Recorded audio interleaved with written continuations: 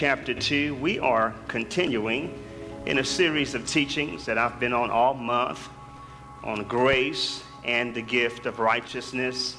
If you haven't been with us, I strongly encourage you to get those CDs so that you can be on the same page as we are. Each message has been a building block to the grace message in our understanding so that we could have the fullness of what God has given us through his grace. If you missed a block, you've missed a very important part to the whole house. So that's why when we're in a series, even if you're not here personally, get the CDs, and we're doing everything we can to get our messages on the websites and everything. So just continue to pray with us and be patient. But every part is important. And we've been talking about grace. Grace is God's unmerited favor.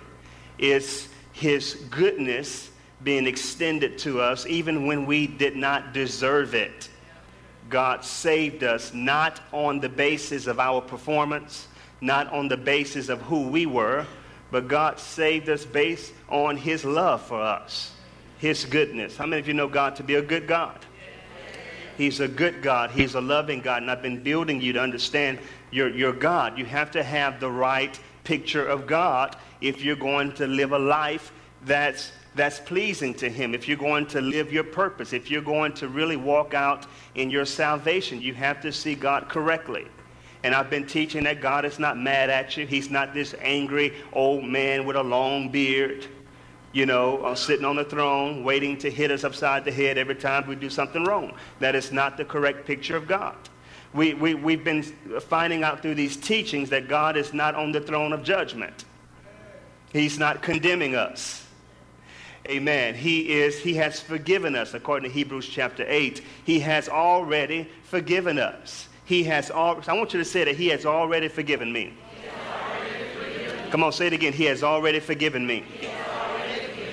Now, when you ask for forgiveness, you're just walking in your forgiveness. You're walking in what he's already given you. But he's already forgiven you, and he's already given you everything that you need to be saved and to be delivered and be set free. So we have to see God correctly. We have to see God correctly. We have to have the right understanding of who our God is and who gives us a better picture of who God is more than Jesus. Jesus is grace personified, and he shows us, he is the revelation of God the Father. He reveals to us who our God is. He's not a God of judgment. Judgment was of the Old Testament people. Judgment was under the law, but everything that Jesus died, when Jesus died on that cross, all judgment was placed on him. All judgment. He bore the judgment, and the Bible talks about how he took the wrath of God. He took it upon himself. Aren't you grateful that you don't have to take the wrath? He took all the wrath.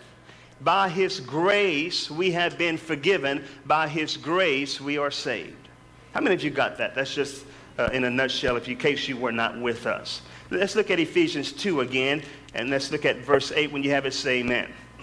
Let's read it together as a family. Ready, read. For by grace are ye saved through faith, and that not of yourselves. It is the gift of God. The Amplified Version says, for it is by free grace, God's unmerited favor, that you are saved, delivered from judgment, and made partakers of Christ's salvation through your faith. And this salvation is not of yourselves, of your own doing. It came not through your own striving, but it is the gift of God. Verse 9 says, not of works, lest any man should boast. Amplified says, not because of works, not the fulfillment of the law's demands, lest any man should boast. It is not the result of what anyone can possibly do. So no one can pride himself in it or take glory to himself. How many of you know God will not give or share his glory with another? Salvation is a God responsibility. It was his doing. We could not save ourselves. And we could not stand before God being justified by our works. God alone and his goodness, his love, and his grace has gotten us salvation. Thanks be unto God, who always causes us to triumph through Christ Jesus. Amen. So by grace are we saved through faith. Now, what I'm going to be doing within these next few weeks, I'm going to be sharing with you the other side of grace. Amen. So now we're going to transition. Bump your neighbor and say, we're getting ready to transition. The problem we have as Christians with all of this knowledge about what God has done, yet we still find ourselves falling short of walking it out. See, the power to make this Christian life practical. How many of you know we're in a life of faith which is different from the world? And we're getting all this teaching, and we're hearing all this about grace and about mercy, but the power to make that life practical and real is missing in a lot of people's lives because there is no tangible evidence. Amen. There is no tangible evidence of that, what Jesus Christ has given us. Praise God. So what I want to get you to understand is that we have to make it real in our lives. Now, I just want you to just bear with me. See, it's possible to talk about God's love and yet find yourself bound by selfishness and hatred. It's possible to talk about God's power and to thank God for his power and yet find ourselves in bondage. Are you seeing where I'm going here? It's possible to say, oh God, you've forgiven me. Oh God, I've been free and I've been forgiven for sin, and then find yourself living a life of sin. See, now we got to go to the other side of grace. And the other side of grace is, yes, God loves you regardless of what you've done. Yes, God loves you regardless of where you came from, what you did. He loves you regardless of your history. But now we need to understand this other aspect of grace. Grace is not just getting by with sin or getting by with mistakes or getting by with living a life that's, you know, a lot of times we can get this grace message, and instead of really getting the grace message as God intended for us to get it, we can live what I call greasy grace lives. Greasy grace. You know what that greasy grace is, right? Greasy grace is, Lord, I know you love me, but you know, Lord, I'm going to live any kind of way. I'm just going to live my life. I don't care what anybody says. It's my prerogative. I do what I want to do. It's my life. I'm under grace and mercy. God, see, I can't let you think that. As your pastor, I can't let you think that. That's not the proper perspective with grace. Okay? That's greasy grace. For example, the person that understands love. Now, how many of you know we should walk in love? And we should learn how to love one another. Now, I was teaching this several years ago. Before I started this church, I was teaching a series on love. And this lady came to me after service, and she had the wrong attitude about it. She said, I know they're going to have to just love me. My family going to just have to love me with my ugly self and my ugly attitude. And I just, I have ugly ways. Yes, Pastor John, Brother John, whatever they called me back then. I'm just an ugly person. But, that scripture you talk about love, they're going to have to love me. And I said, no. Don't take advantage of people. Don't do things to hurt people and expect them to forgive you. You call that sloppy agape. So we got one side of the church that deals with they're living by greasy grace, and then we have the other side of the church, they're living by sloppy agape. They slap you, pow, you got to forgive me. How many of you know if you slap the wrong person who has not yet gotten delivered, there is a consequence for your actions. So I want you to look at your neighbor and say, neighbor, no greasy grace and no sloppy agape.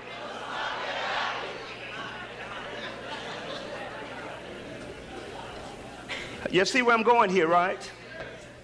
We hear a great deal of what God has done for us, and I am so thankful.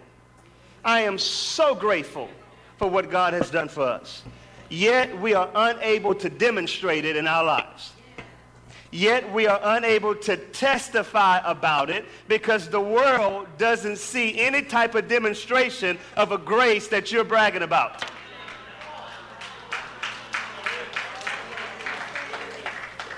And I don't want you to just be hearers of the word. I want you to be doers. In other words, for the purpose of this lesson, demonstrate what you have been receiving through these teachings. In other words, since I hear all about how God has forgiven me, I've got to forgive you.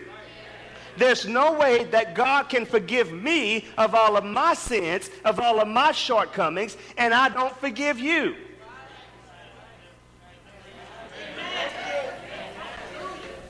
But we have Christians that still hold on to things. They hold on to grudges. They hold on to past actions that were made against them. And you cannot, how many of you know God loves us and he's forgiven us? And that's just the kind of God he is. He's merciful and he's gracious, slow to anger, plenteous in mercy. We have to demonstrate that to others. Amen. I was reading in the Gospels about one of the Marys. I believe it was Mary of Bethany. And she was the one that had the alabaster box. And she took this costly box. Amen. It wasn't nothing about the box. It was what was in the box, this ointment. And she broke the box at Jesus' feet. And she wept. And she began to wipe the feet of Jesus with her hair.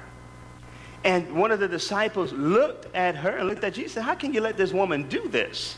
She's wasting all of this expensive ointment. Now, this ointment, I want you to understand, was worth a year's wages. Could you imagine what you can do with a year's wages? She took a year's wages and brought it to the feet of Jesus.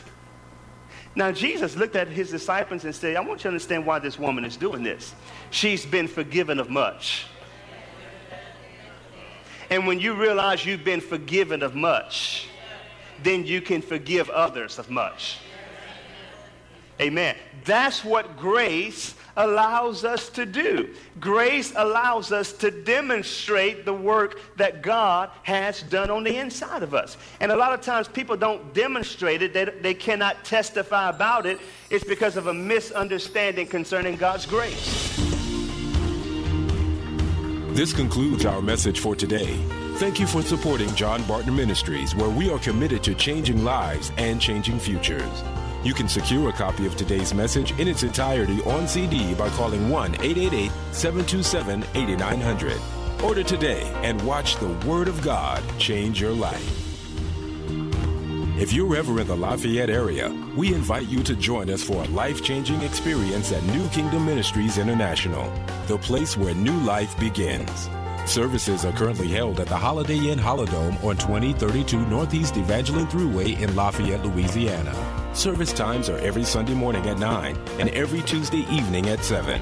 For more information on upcoming events, to sow a financial seed, or if you would like to partner with Dr. John Barton, call us today at 1-888-727-8900 or visit our website at johnbartonministries.org. Thank you for listening. And remember, if you can leave your history, you can live your destiny now. Do you want to be part of a life-giving ministry that's making a difference in the lives of people all over the world? Then become a Living Your Destiny partner with John Barton Ministries. With your faithful prayers and monthly financial support, you can help us change more lives with the message of faith and destiny. When you partner today, you will also take part in our special benefit package given only to covenant partners. For more information and to become a Living Your Destiny partner, call 1-888-727-8900 or visit online at johnbartonministries.org. Thank you for your generous support.